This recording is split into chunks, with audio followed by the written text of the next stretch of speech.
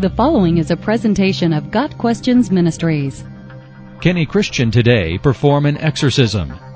Exorcism, that is the commanding of demons to leave other people, was practiced by various people in the Gospels and the book of Acts. The disciples as part of Christ's instructions in Matthew chapter 10, others using Christ's name, Mark 9 verse 38, the children of the Pharisees in Luke chapter 11, Paul in Acts 16, and certain exorcists in Acts 19.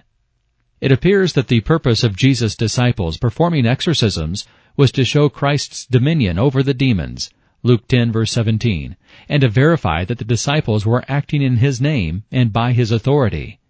It also revealed their faith or lack of faith, Matthew 17 verses 14 through 21.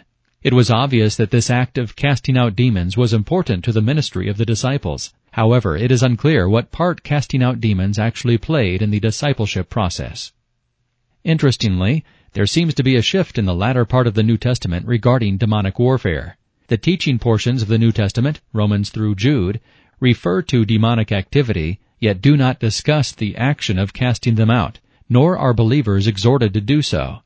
We are told to put on the armor and to stand against them, Ephesians 6 verses 10 through 18. We are told to resist the devil, James 4 verse 7, to be careful of him, 1 Peter 5 verse 8, and not give him room in our lives, Ephesians 4 verse 27. However, we are not told how to cast him or his demons out of others, or that we should even consider doing so. The book of Ephesians gives clear instructions on how we are to have victory in our lives in the battle against the forces of evil. The first step is placing our faith in Christ, chapter 2 verses 8 and 9, which breaks the rule of the prince of the power of the air, chapter 2 verse 2. We are then to choose, again by God's grace, to put off ungodly habits and to put on godly habits, chapter 4 verses 17 through 24. This does not involve casting out demons, but rather renewing our minds, chapter 4 verse 23. After several practical instructions on how to obey God as His children, we are reminded that there is a spiritual battle.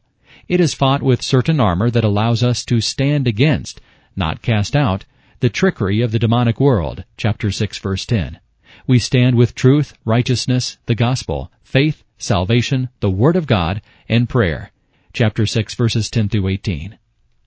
It appears that as the Word of God was completed, the Christians had more weapons with which to battle the spirit world than the early Christians did.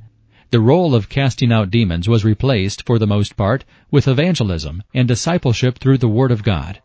Since the methods of spiritual warfare in the New Testament do not involve casting out demons, it is difficult to determine instructions on how to do such a thing. If it is necessary at all, it seems that it is through exposing the individual to the truth of the Word of God and the name of Jesus Christ. Got Questions Ministry seeks to glorify the Lord Jesus Christ by providing biblical answers to today's questions. Online at gotquestions.org.